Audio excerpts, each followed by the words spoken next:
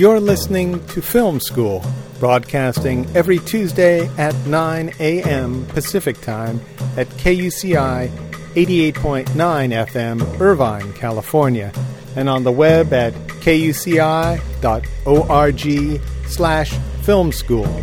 I'm Nathan Callahan. And I'm Mike Kaspar.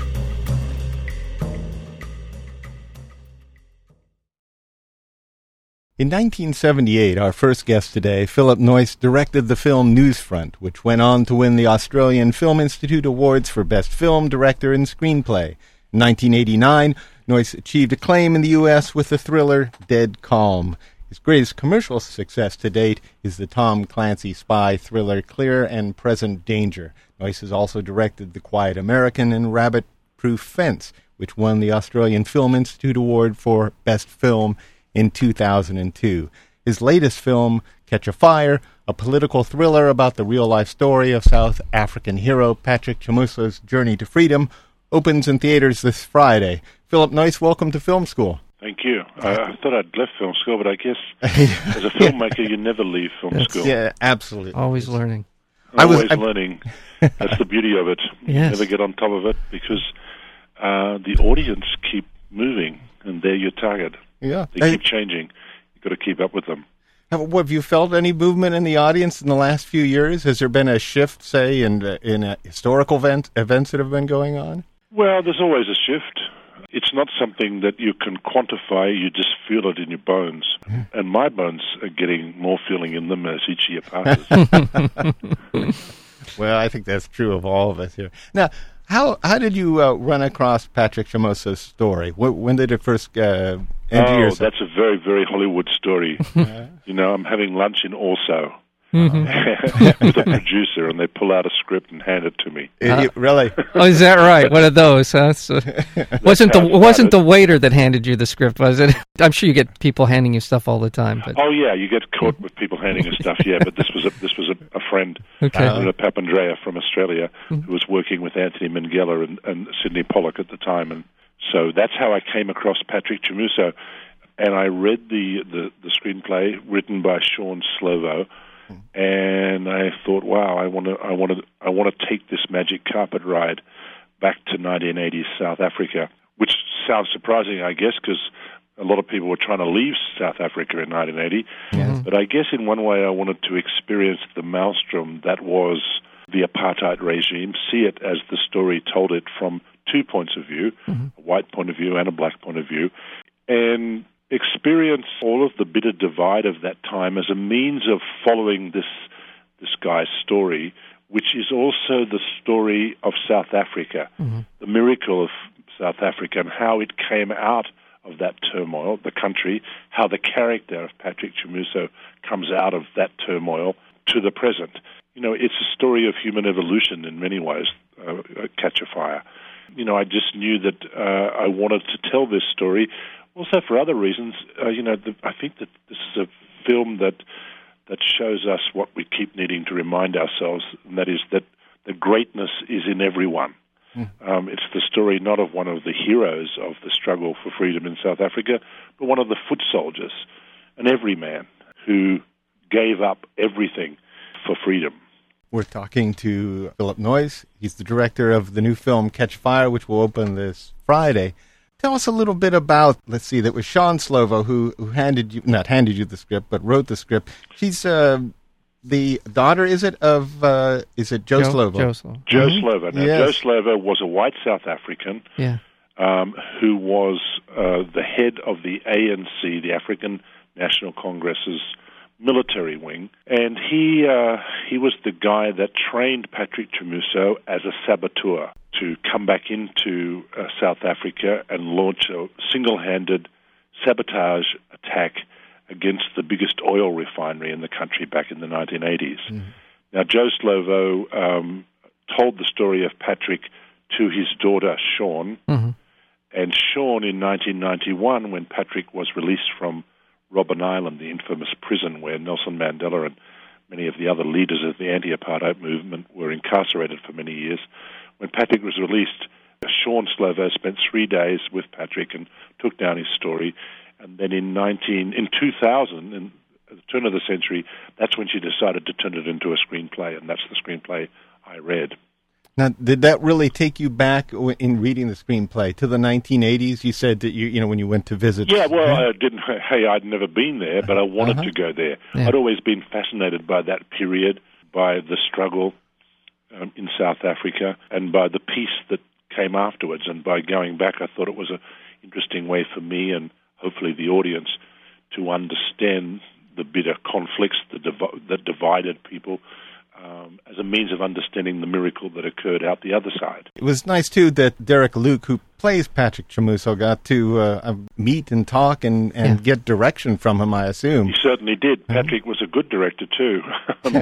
He not only would help me with Derek's part, playing himself, naturally. He's an expert on that. But also, having been there back in the 1980s and me being an outsider, complete outsider, I needed all the help I could get. And Patrick sometimes would even take to directing the extras, telling them how they should behave back in that time, as opposed to living in the Rainbow Nation, South Africa today. Was there any particular direction as far as that went that sticks in your mind, as far as taking the extras today back to that period of time? Yes, well, you'll see it. There's a scene near the beginning of the movie where the black workers outside this oil refinery are singing in their own African language a song of celebration because the African National Congress overnight has made a sabotage attempt on the refinery where they work, and they're singing a song celebrating that attack while they're being searched by white police and security officials. And Patrick was along visiting the set that day, and he didn't like the way that the black workers were being searched, so he jumped into the middle of the frame, grabbed hold of one of the extras and said, "No, man, this is not how we used to be searched. You're being too kind to him. Come on, just grab hold of him, tip his bag down on the ground." And so he got to show how he was searched back then. It really feels like you captured the time and place. There's the scene at the beginning of the wedding party, and what that highlights for me is the power and the importance of music in the struggle to end apartheid. Well, music plays an important part in every South African's daily life. Yeah. And interestingly, when you go if you go see this movie, you'll realize that it's a musical. Yeah. Yes, and there's music almost from end to end. A lot of it is sung on screen, and a lot of it is sung as a chorus to the events.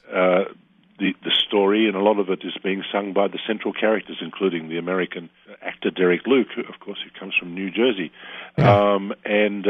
But music played a big part in the struggle because, and as it did in the civil rights movement here in America, music used in when times are really bad, when it seems like there'll be no end to the misery, music, songs that are sung when you're celebrating a victory.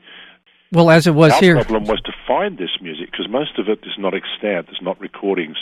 We actually found one particular gentleman called David Mbata, who was a walking encyclopedia of these songs. They're called freedom songs. Mm-hmm.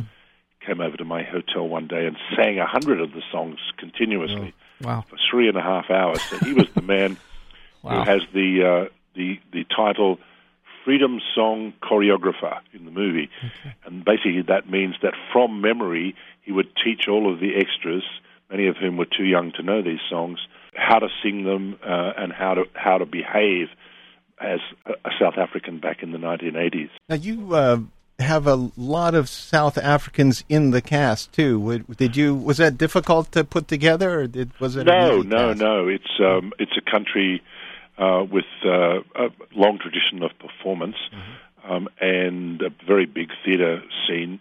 So, there's a lot of acting groups, a big reservoir of actors there. And, we brought in 2 actors, Derek Luke to play the lead and Tim Robbins to play the white South African security branch policeman who was his nemesis in real life. But otherwise, everyone is from South Africa. And other than my editor, who I brought from Australia, Jill Bilcock, and my 2 cinematographers, one got sick and was replaced. Everyone else was on the crew was South African as well. So the actress who plays Precious, Bonnie Bonnie Henner. Bonnie Henner. Wow, what a find she is. Wow, she was very good. Terrific. South African soap opera.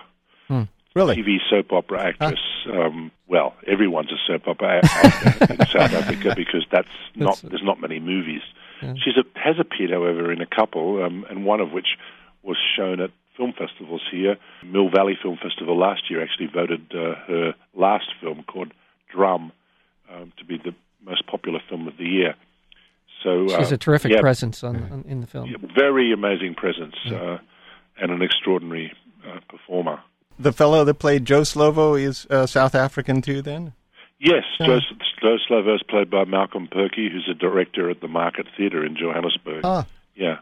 Did he bear any resemblance and have the same characteristics as Slovo? Because I was fascinated with that character. His hair is slightly darker than Joe's, but otherwise they look very similar. Was he that quiet of a presence, Slovo? Oh, yes, he was very similar. Very similar. Very personable guy.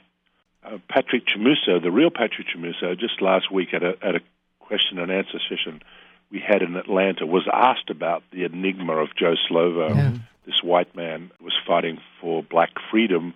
And Patrick said, when I looked into the eyes of Joe Slovo, I saw my freedom. He was the first white man that I trusted.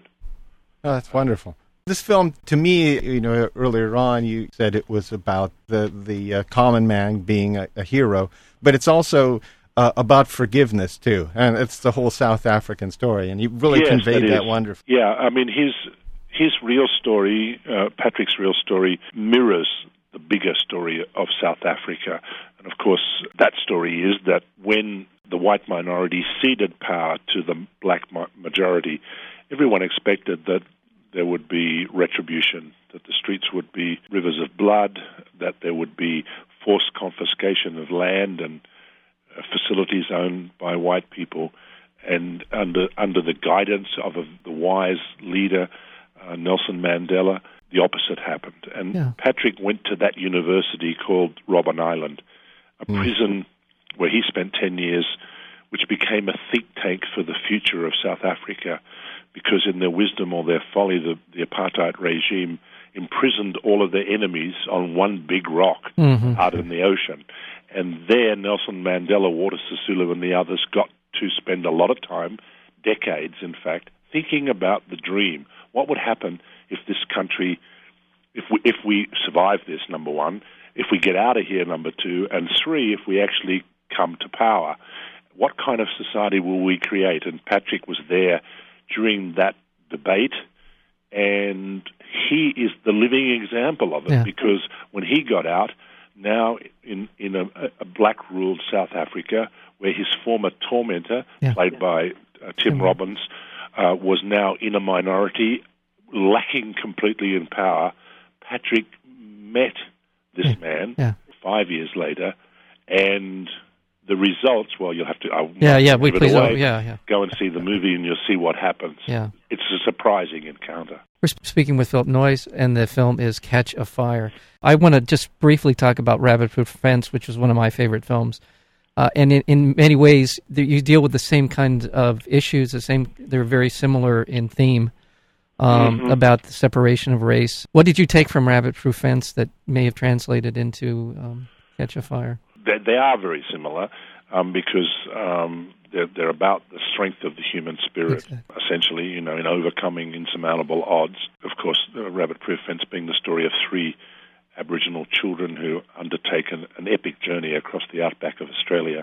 Patrick Chimuso's story, in some ways, takes that story and continues. Right, picks up where it left off. Because those 3 Aboriginal kids were running away from a re-education center that was trying to train them to be whites, in a sense. And this story is as if those kids, instead of just running away, had come back, had woken up in the desert one day and said, you know what? It's not good enough just to run away. We've got to bring down that institution. We've got to destroy all of those things that were imprisoning us. Well, this is the story of a man who does that. He decides it's not good enough to go to Mozambique. I'm going to come back. and I'm going to do my little piece of contributing to changing the system. But he goes even further, because this is a film, as you've pointed out, not only about the problem, but it's about the solution, right. Because this man evolves. He evolves to another position that's not based on running away, it's not based on fighting, but it's based on forgiving. The ultimate solution to the problems. Yeah, there's a recognition on the part of the people in charge in South Africa. I think at one point, Tim Robbins' character, Lieutenant Voss, says, you're 25 million, we're 3 million. This thing is eventually going to be your country. Yes, of course. They had this recognition, but they fought to the bitter end to hold on to. Well, I think that was also interesting, and that was something that I was interested in investigating as well, which is, I think that was not just based on, well, a real fear, but I think the fear, the basis of the fear was this belief that if black people came to power, they would be incapable of maintaining the institutions, the rule of law, and so on. And the miracle of South Africa, and that's a marvelous thing to examine in a story, is that the democracy that black South Africans established exceeded every expectation that anyone could have had. Yeah. The country is still the economic powerhouse of Africa, but it's a free country now. Well, even within Lieutenant Voss's family, you can see the spectrum of opinion. You can see the conflict even within the so-called white community, the that they were experiencing with the daughter, her hesitancies, and the. I mean, the thing is, it would be very easy, but it would be simplistic to say that all white people were evil in South Africa during the apartheid era. Right. Just as in America today, almost 50% disagree with the government policies. I'm sure that more than 50% of white South Africans at this time disagreed with aspects of their government's policies, you know. Well, we've been speaking with film director Philip Noyce. The film is Catch a Fire. Let me ask you one more thing. In your years, you said early on, talking about the name of our show, Film School, that you're always learning. Is there something that... Is there a major lesson that you've learned from the beginning, say, with Newsfront until today? Is there something? Yeah, I mean, the major lesson that I learned on this film is to let go. You know, the idea of a director is someone that's directorial, that's in control. But on this movie, given that I was dealing with a complex history of another country, another ethnicity, I really had to let go. I had to rely on people. I had to rely on my crew much more. I had to rely on advisors around me. I couldn't be in control of telling this story because it was someone else's story.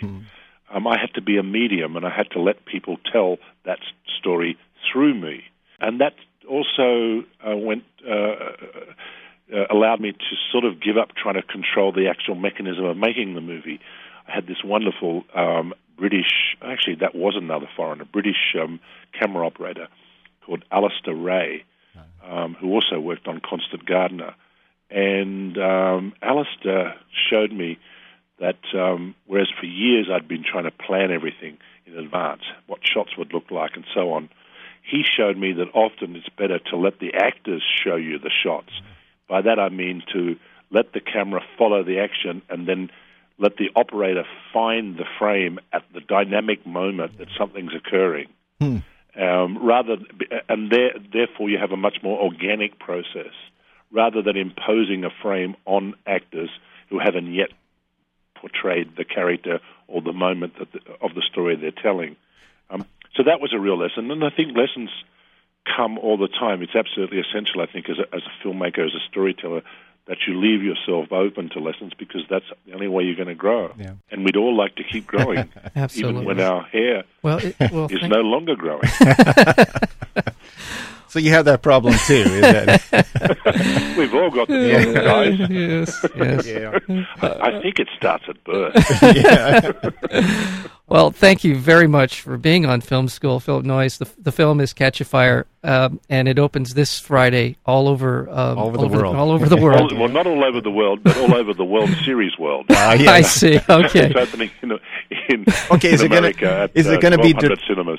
Detroit or St. Louis? Who do you have? Thank you very much for being on Film School. Take care. Bye-bye. Bye-bye. Bye-bye.